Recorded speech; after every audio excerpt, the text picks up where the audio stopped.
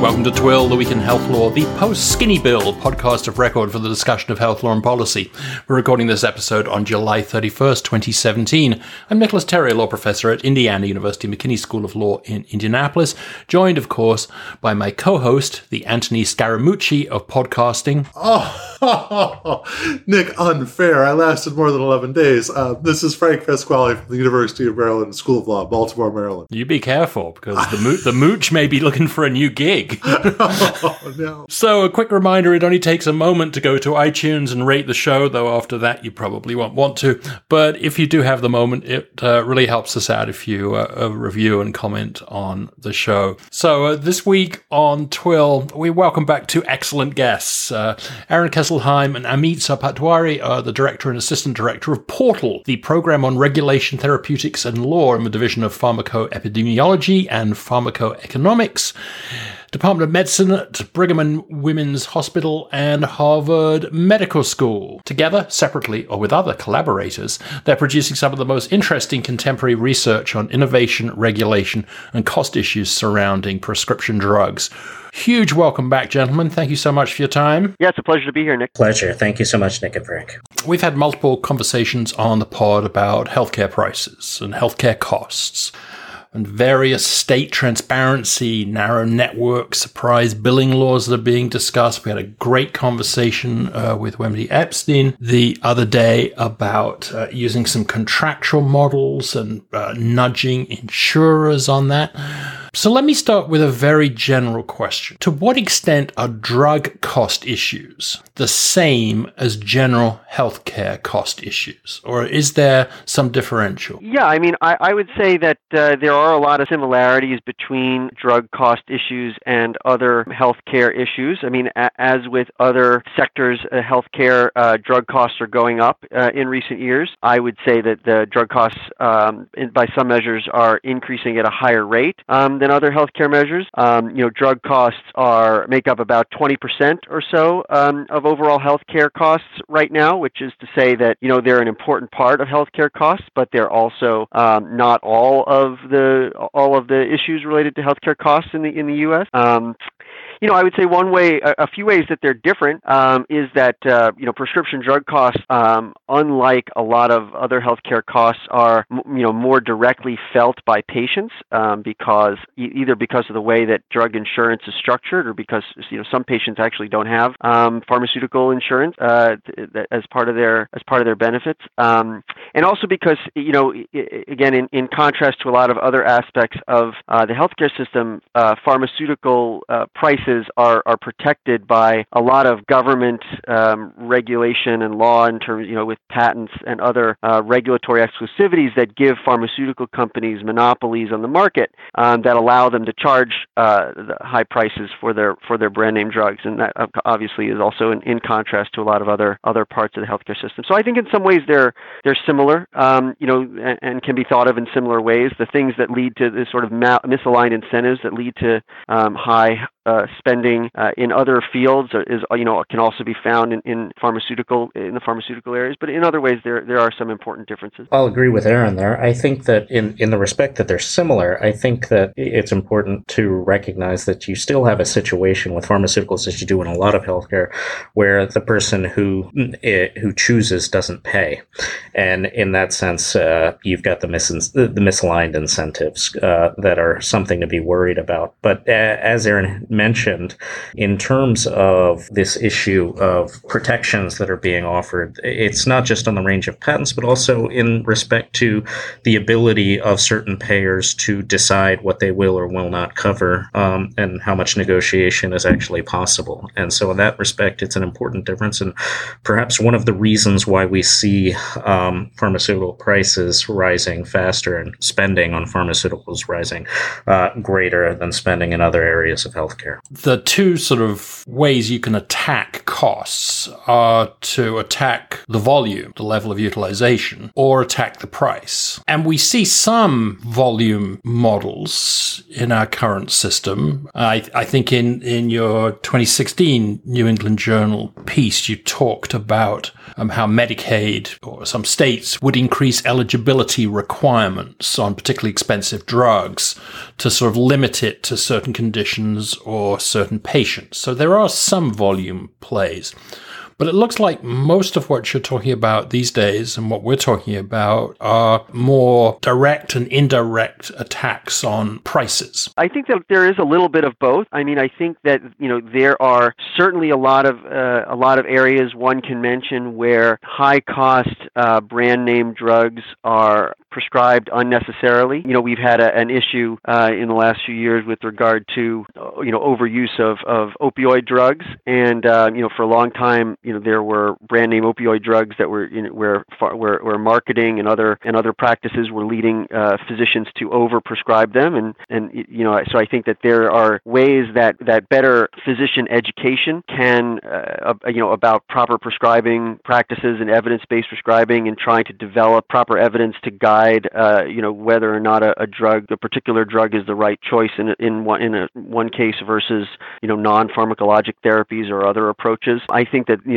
those kinds of interventions are sorely needed and can help address overall spending on some prescription drugs. But I think that I think that when most people are talking about policy changes, at least in recent years, yes, I think that it's mostly in relation to the price of the product that people are talking about. And just to echo that comment and add a little bit more, there is just the notion of where we're particularly concerned about issues of volume, and while we are focused largely on price, but the issue of volume will be, I think, of particular importance now as we see commercial speech protections sort of fall by the wayside, or actually increase, and thus the ability to regulate off-label promotion. The notion of there being prescribing and utilization in cases where the evidence is not really there for the usage is going to be of concern. But right now, we generally have a situation where what we are paying for a lot of products is out of reason in terms of what we think generally is a reasonable price, and we can discuss what methodology we're using to determine that. But generally speaking, a lot of the reforms right now are focused on pricing. I have some questions about sort of ways of controlling drug prices, both direct and indirect, that I want to get to eventually. But you're mentioning that, Ameet, about the methodology, I think would be something that would be just great for us to get into now near the beginning of the podcast, because I'm sure it's on a lot of listeners' minds. And I remember reading something in Stat News earlier last week on value-based purchasing of medicine, and it mentioned, the very difficult choices we might make between, say, a drug that gives someone a year of life, but they're stuck in the hospital for that year, as opposed to something that gives someone 3 months of life, but is relatively unencumbered by an apparatus of healthcare, et cetera.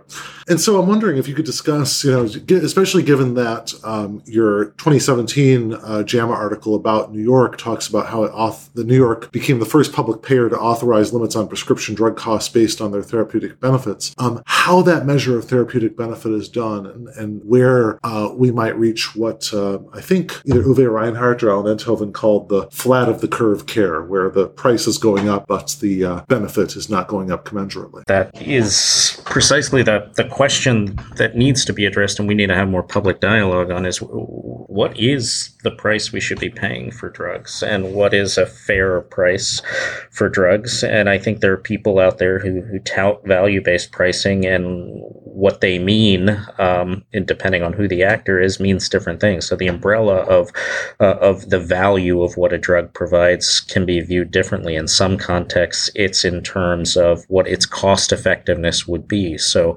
really, how much bang for the buck does it give us in terms of the quality adjusted life years that we're getting? In some contexts, you can take that further and you can say, well, with regard to what else? What is the comparative cost effectiveness of the product? Will we really need to be concerned about opportunity costs? If we have a fixed pot of money and we can spend it on this, or we can spend it on this new drug, what should we be doing? And then there are some people who say, well, part of what is a fair price doesn't really even incorporate value per se. There's this notion of ethical fairness. And it has some capacity, and a lot of these transparency laws seem to be focused on this, which is, what did the company actually do to produce this drug? If this drug was developed 90% with NIH funding, and then the company really just took it over the line, what should they be able to charge for this product? And in that case, there are some people out there who say, well, maybe it's not so much about the value the drug provides, but the effort and resources that went into its development. At least that should be a contributing factor in terms of the overall price, or at least the government should, in those situations, have some say. So, Ameet, that, I guess, is sort of an issue that goes to the Vermont statute, for example, which sort of tried a transparency model, bringing in questions of R&D costs and so on. And when I read the stuff you've written about that, I was reminded of the problem that artists get when they try and get their percentage cut from Hollywood studios, the back end, because it's absolutely impossible to ever find out what a movie actually costs to make. And so the operational problems of any of these transparency models struck me as maybe making them non-starters. Am I being too harsh there? I think you're asking the right question, Nick. And I think personally it might be a little bit harsh in my view, but I think the criticism is fair in that there are complications in terms of how do we decide what was the effort expended. And we know that the vast majority of products that are being investigated in drug companies are going to fail. So how do we account for that failure? And do we, say, for an Alzheimer's drug, account for failures in a pipeline of diabetes products? Should we account for all failures in terms of what a manufacturer is developing? And I think that there are some complicated questions, but I think it is perhaps a bit too strong of a criticism to say that there's no way to account for that, or that it is a fruitless endeavor. In that sense, I think that what we really need to know is a better sense of what these drug companies, how they are spending their money, and accounting for a reasonable risk of failure. And in that sense, I think that we can structure things that would be sought from these transparency bills in a better manner. So if I could jump in on something that I think is really interesting on the opposite side, right? So I guess one side would be trying to think about reasonable rates of return on levels of investment. And that even brings us back to utility rate regulation, going back to like the work of Robert Lee Hale in the early first half of the 20th century, which I think is one very promising route to go down. On the other end, there's the question of reasonableness that comes from benchmarking against, if not the patient's income and wealth, then the, say, overall spend of a healthcare system. And this is where I found it so fascinating in your JAMA piece, where it's described this New York is relying on the Institute for Clinical and Economic Review, the ICER, that will assess value-based drug pricing, and there will be rebates on therapies like hepatitis C therapies, which have gotten a lot of attention in the news, that will essentially be rebates that will keep overall per member per month cost increases below 1%. And I'm wondering if either of you could comment on that as a potential strategy, not necessarily saying, well, we're going to give you a reasonable rate of return on amount invested, thanks to the complications that Nick talks about, and other contestation of things like the Tufts study based on estimates of cost of capital, et cetera, that are endlessly contestable. But that instead look at how you would limit costs by thinking about what's a sustainable level of overall cost growth for the system that has to pay for these drugs. Does that seem to be the wave of the future now? Well, I don't know about a wave of the future necessarily, but I think it is an important factor to take into account because, I think the hepatitis C drugs are a very instructive example here because, if you take a 30 or 40 year time horizon with the hepatitis C drug at their extremely elevated prices, they are in fact cost effective because the liver transplants or whatever else that you're avoiding so many decades down the road are extremely costly. But I think the fact is that we need to be concerned about how payers are going to pay for these products now, and because we have a fractured healthcare system where the people who are getting the drugs now, be it through Medicaid or through a state prison system, are not necessarily going to be the same payers who are going to be paying for the drug, who are going to be paying for care later. This ability to take this 30, 40-year time horizon into account, your cost effectiveness breaks down, and you have to think about, well, how does this cost fit into current day budgets, and how is the state Medicaid system going to weigh? How can it weigh paying for this important new therapy with all the other things that it has to do? And I think that that's what the people at ICER, when they're making their very sort of calculated, thought out cost effectiveness analyses and trying to come up with what a value based price is for a drug are trying to do. Since we're talking about the JAMA piece and the New York statute, and you note that this is really quite a radical departure for the US to engage in value-based pricing analysis. I mean, ICER does some things that we're perhaps more familiar with in the UK, sort of a light nice in a sense. But can you give us a little more detail on how the New York process works? Because it doesn't apply to all drugs all the time, does it? And how does it actually work? There is flexibility in terms of what they decide to stand to this review board in terms of, so that you have to meet this overall drug spend that has to exceed the cost of inflation and a sort of cushion amount. And if you do that, then you've got the ability to sort of select which high cost products that you want to review to the board. So there's already built in a great deal of discretion there. And then in terms of the actual methodology that this board would use, there's also discretion there. So it's a matter of regulations that need to be promulgated. And what we've advocated is that this is a good step, but also New York needs to be quite transparent about how they're going to do this. So adopting an ICER-like framework, being clear about whether or not they're going to consider specifically the per person spend. All of these factors need to be made quite transparent and need to have input from a variety of stakeholders. So you could have something that resembles in some respect an ICER, a NICE-like framework. But I think to get to that stage, what New York needs to do is to make sure that it has considered the input from everybody who might be affected. And one other thing that I'm wondering about connecting the various parts here, because both you and me and Aaron have been doing just such interesting work here on so many different initiatives. I'm wondering, does the switch or the eventual transition to alternative payment models, APMs, under MACRA, such as accountable care organizations, other forms like that, do you think that has some promise in terms of internalizing some of these costs? Or are the reimbursement system for drugs just totally disconnected? And if so, does it seem as though, following some of Bill Sage's work on upstream healthcare, maybe the answer is to try to force more internalization of overall costing into, say, a hospital or, say, one of these alternative payment model organizations? Yeah, Frank, I think that is a potential way for the future. I think that the optimal way that these kinds of accountable care organizations could be used is if you integrate pharmacy costs into them. Now all of a sudden the physician is thinking, in addition to what care does the patient need, is also thinking about, well, how much does that care cost, and are there more cost effective ways to get the patients the care that they need. And so if you integrate it in a thoughtful way, then you can better align the prescriber incentives with the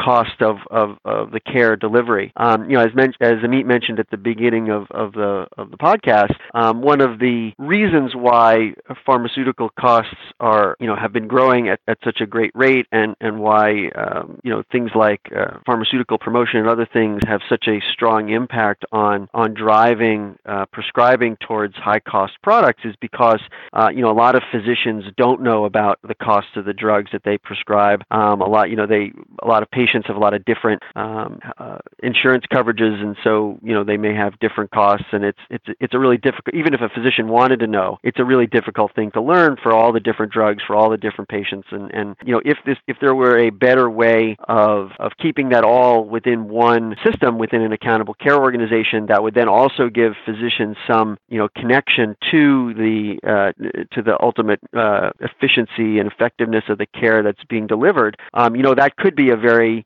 useful model in terms of thinking about trying to better marry the costs of care with the value of the care that's delivered. And we've seen prior efforts there in terms of driving in terms of accountability. Well, we've avoided that sort of system by having state drug product selection laws in the case where there are generic products available, sort of bypassing the physicians altogether. Now you've seen a little bit more work being done in the sense of nudges and behavioral economics in terms of having physicians select more cost-effective products by having certain options pop up first and larger on a prescribing system.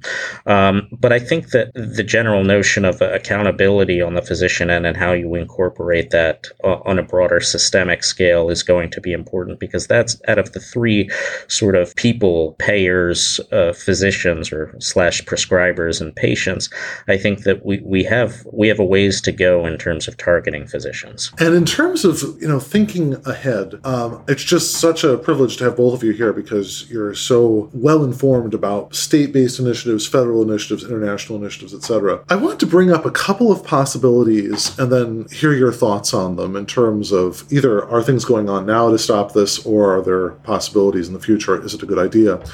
When I think about the overall discussion of drug prices, having read a lot of stuff from the Pharmaceutical Researchers Manufacturers Association, Pharma, and Robert Epstein, the book Overdose, and other material from the industry, you usually hear two things when you hear in response to efforts to limit pharmaceutical spending. One is that ultimately it's just squeezing the balloon, and that the money that is not being supported by the state, or the state is not funding, that they're going to get that from patients via copays, deductibles, what have you, in terms of the money ultimately is going to come out of the patient's wallet.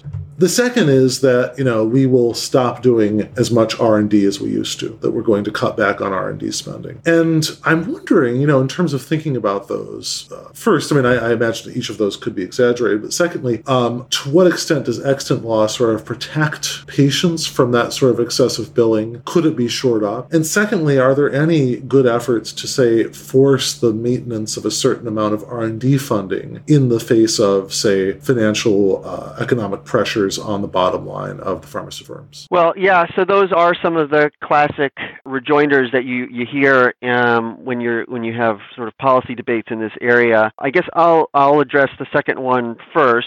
So, it is worthwhile to recognize a couple things about pharmaceutical innovation in the pharmaceutical market. First of all, it's worthwhile to recognize that large pharmaceutical companies pull in about 22% profit margins as compared to 7% profit margins for the rest of the Fortune 500. So, pharmaceutical manufacturers, the industry is an extremely profitable industry, and in some cases, obviously they contribute a great deal to research and development. But they are not the source of a lot of the most transformative or important important drugs that come out. And in fact, research that we've done shows that in most cases, the most important drugs end up arising from publicly funded science that goes on in academic research settings or government laboratories. And, ultimately, the pharmaceutical manufacturers tend to step in relatively later in the game and then, of course, contribute substantial support towards clinical research and the other trials and the regulatory approval process, and so are, an important collaborator, but they are not the source of a lot of this research, the sort of the key research and development that goes on around coming up with the most important innovative products. And then, of course, you have to recognize that pharmaceutical manufacturers only invest about 15 to 20% of their revenues in research and development, and far less than that if you actually consider innovative research and development. Most of that goes into brand extensions and other research on already approved products. So, I think when you hear that kind of response, I think it's a legitimate one, and we need to make sure that there is that pharmaceutical companies are provided reasonable compensation for their investment and a chance to get appropriate revenues for the risk that they provide and that they take on. And certainly there are a lot of failures that go on, and we need to account for that and make sure that there is a reasonable market so that appropriate investment is supported. But I do think that it also needs to be taken with this sort of understanding of some of these larger trends that suggest that there are a lot of ways that we can try to make spending on pharmaceuticals and on prescription drugs and much more efficient and effective, and still not lose the key investment incentives and make sure that will allow for subsequent innovation. I don't know, Ameet, if you had any thoughts on the first of those points or wanted to add anything else. Yeah, so to add on the second point, I would say, Frank, you asked at the end how we can drive up some of that R&D spending on innovation and real innovation. And I think there's an interesting opportunity in terms of the long-term viability of the sort of strategy that you see the pharmaceutical industry doing right now, which is to derive their revenue by price increases. And this is causing, as we know, about 80% of Americans across parties to say this is a system that needs to fundamentally change. And so I would hope that long-term investors are really taking a look at those statistics and saying we're reaching a precipice and we need to fundamentally rejigger the system in terms of how we're driving growth in the pharmaceutical industry. Rather than markups on existing products, let's force more investment into R&D. And so hopefully you will see stockholders actually take a more assertive response in terms of long-term strategies. And then in terms of the first question that was raised about this notion of a balloon, if we lower prices here, are we going to raise prices elsewhere, and vice versa? There's an open empirical question, and I think a powerful rejoinder to the concern that is oftentimes raised is if pharmaceutical industries could get, or pharmaceutical companies could get higher prices on their products in certain markets, they would. And so will they actually, will it result in a balloon effect? I think is a highly debatable proposition. It's one that we need to be anticipating. It's one that we need to make sure systems are in place to protect patients. But as for whether or not it would actually happen, I would question that sort of tactic, which is often raised to elicit fear in response of patients. And so I think that there is a very powerful message that the pharmaceutical industry has about any real major structural innovation, which is that the cures that you desire will suffer as a result of any change. And I think that we need to be clear about where the sources of innovation are coming from, and we need to do a better job of bottom line protecting patients and how much that they are having to pay as a result of these high drug prices. Listening to you, it almost seems like we need something like the medical loss ratio legislation that we had with regard to insurers, but applied to pharmaceutical companies. The other thought I had was, we continually hear these days that, there aren't the blockbuster drugs coming through. We hear about the bottom line of pharmaceutical companies suffering with the rise of biosimilars. In that environment, do you think there's a real shot that we could develop sort of reference price models that are used in Europe? Or there was a very interesting piece that Rachel Sachs, Nick Bagley, and Darius Lakdawala did on the Health Affairs blog recently, talking about outcomes-based pricing across patient populations.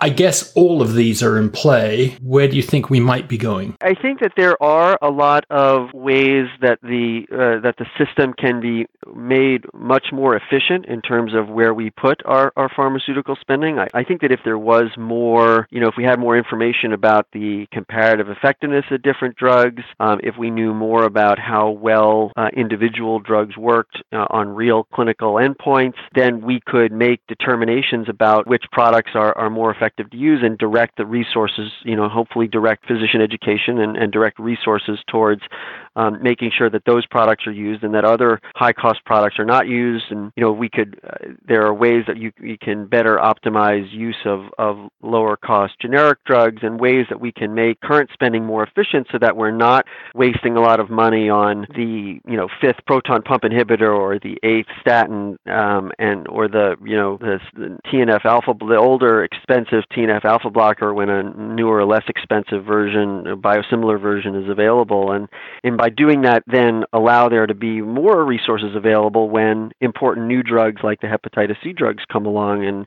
not make it so that patients who could benefit from these drugs and who could have their hepatitis treated and not pass it on to other people, could get access to them. So I think, for me at least, I think that's one really effective way to move forward, is to try to make sure that we are spending our pharmaceutical money in the right place. And the only way to do that would be to try to encourage better research and investment in that kind of work.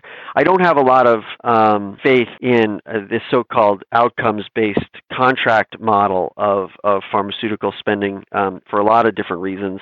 I think that's the model where the company will set a price, and then there'll be some evaluation of an endpoint some months down the road, and then there will be some kind of rebate provided on the based on whether or not the drug met that endpoint. I think that kind of a system is still too easily gamed in terms of being able to set the original price at a level taking the rebate into account, and then of course the rebate, the endpoints that one will examine are going to mostly be shorter term, more conveniently measured endpoints rather than the real clinical endpoints that we're trying to assess. So for example, there were this outcomes-based contracts set up for these new cholesterol medications, which are very effective at lowering your cholesterol, but the studies show that they don't necessarily reduce your heart attack level to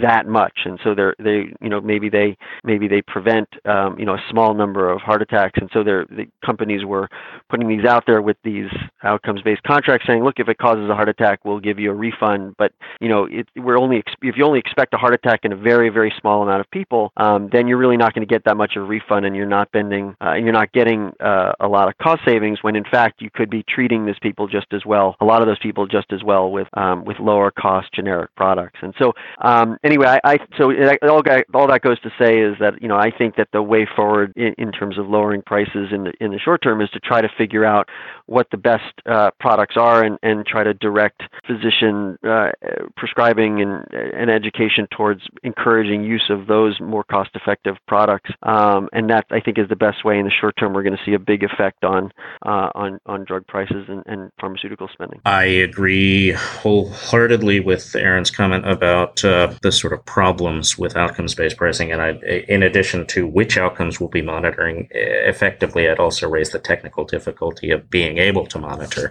and what infrastructure we have in place currently to do so is limited.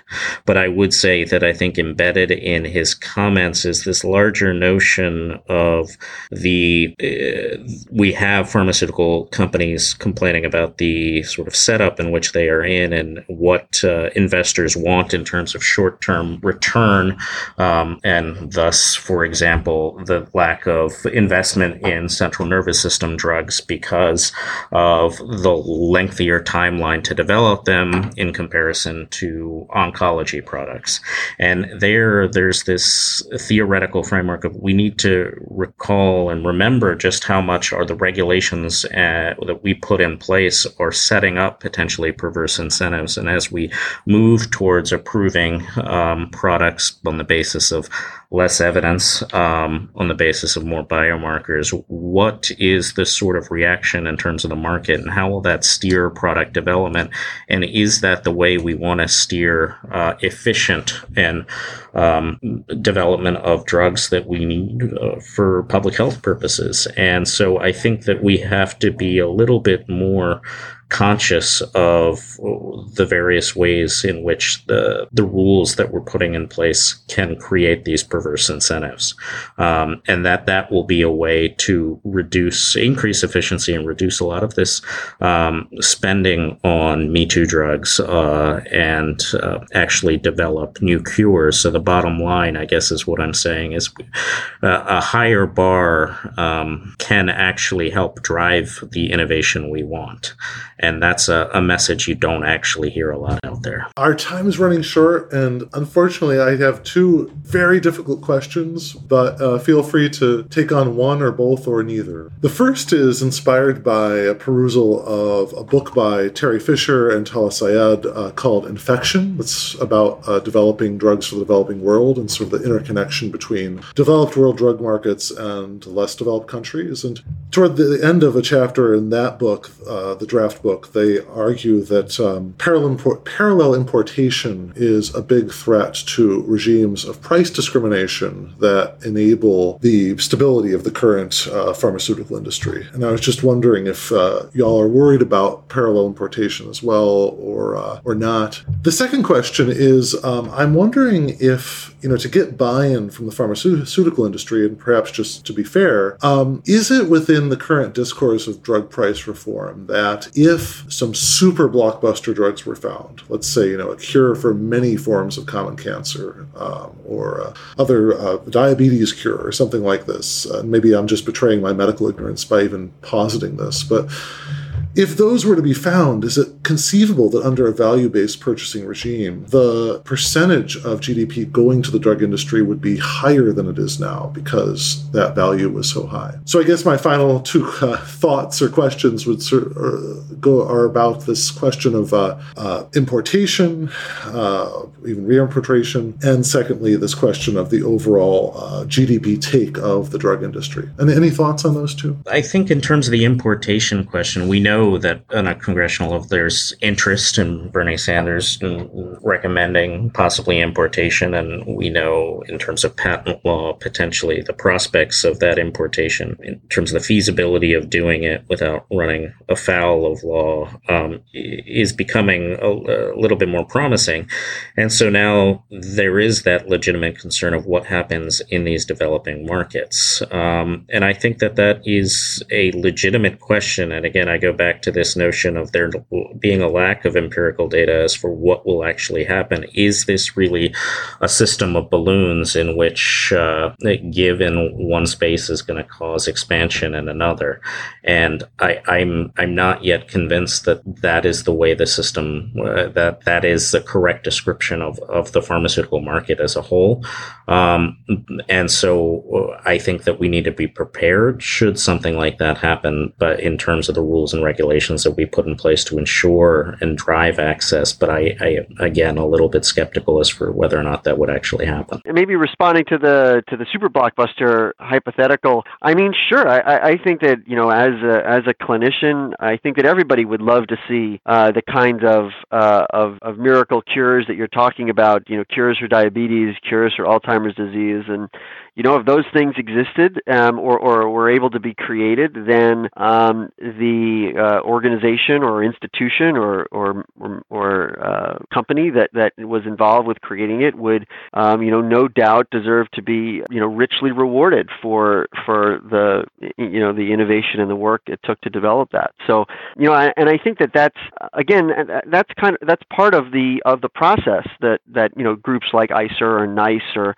in other countries or some of the other smaller independent organizations in the U.S. like ICER that are taking these kinds of questions on are trying to assess. They're saying, look, what is a value-based price for this drug, and if a drug has the characteristics of a kind of drug that you're talking about, then it wouldn't be reasonable to think that the value-based price for that product could be pretty substantial.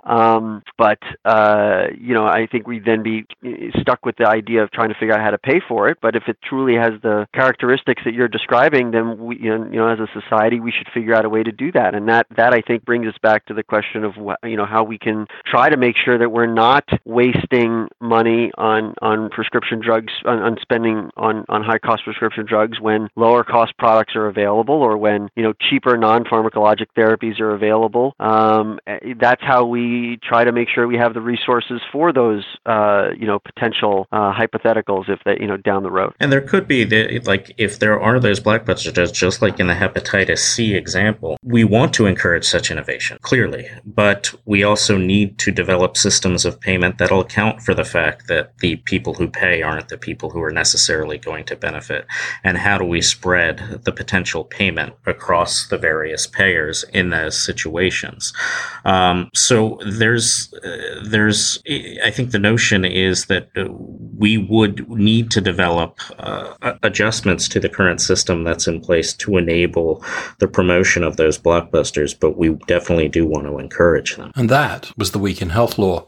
A big thank you to Drs. Kesselheim and Sarpatwari for joining us. You can find Aaron on Twitter at AKESSELHEIM, and Ameet is at AMEETSARPATWARI. Thank you so much for joining us. Smart stuff, Aaron and Ameet. Thanks for having us anytime. Thank you. We post our show notes at tool.com. I am at Nicholas Terry on Twitter. And Mooch, where can you be reached this week? At Frank Pasquale on Twitter. Thank you for joining us, and have a legally interesting but healthy week.